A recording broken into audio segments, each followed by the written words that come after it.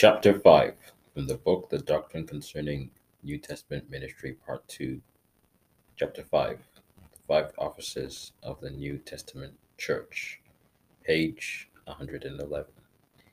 And Peter were apostles, yet, as they both acknowledged, their ministries were quite distinct from the other.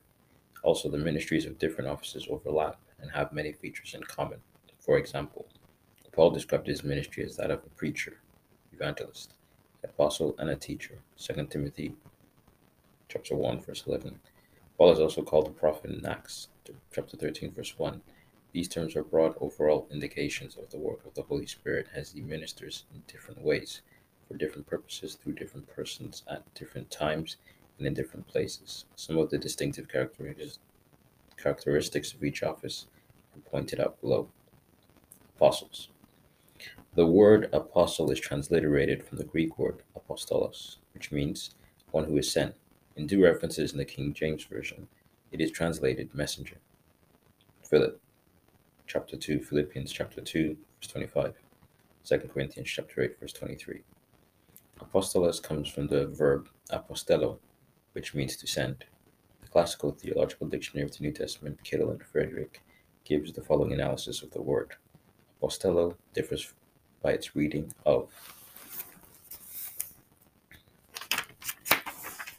page 112, sender and sent, and its consequent implication of a commission. It thus carries the further thought of authorization.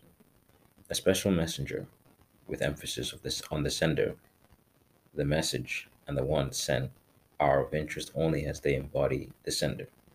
Even those who are sent realize that stress is on the sender, sending forth to serve God with God's own authority. The person sent is as the person who sends. Apostles, then, are not officials of the church, but officers of Christ for the upbuilding of the church. The apostles cannot later become mere office bearers because they are under God's orders and acknowledge the supremacy of the rule of love. Only true disciples can have this authoritative part in the work of Jesus. Thus, all apostles must be disciples, though not all disciples need be apostles. False prophets are not authorized by Christ, as is shown by their lack of exclusive commitment to God. If the disciples have full power to speak and act as Jesus does, this does not confer rights, but implies the duty of service. The commissioning by Jesus means humiliation rather than exaltation. Service and humility purge the apostolate of the claims which might accompany its legal authorization. They make it a commission rather than an office. The apostles dedicate themselves to God's will and aim at faith in the hearers rather than personal achievement as preachers or healers.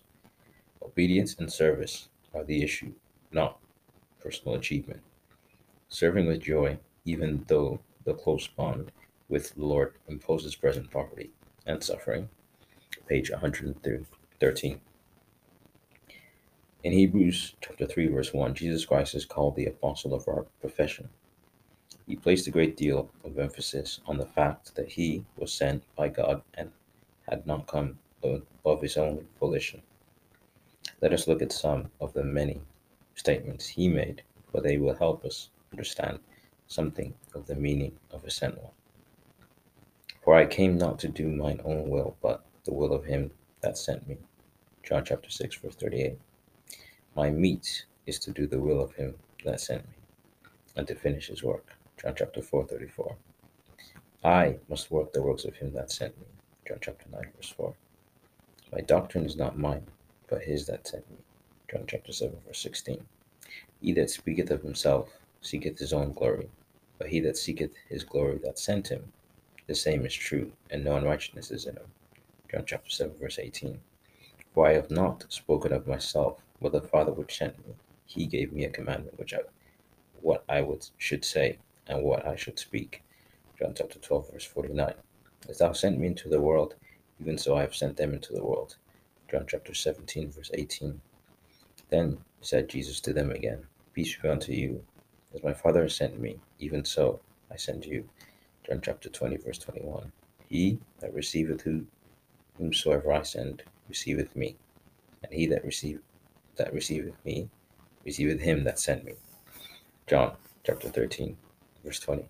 See also John chapter 3, verse 34, and John chapter 7, verse 29. End of recording.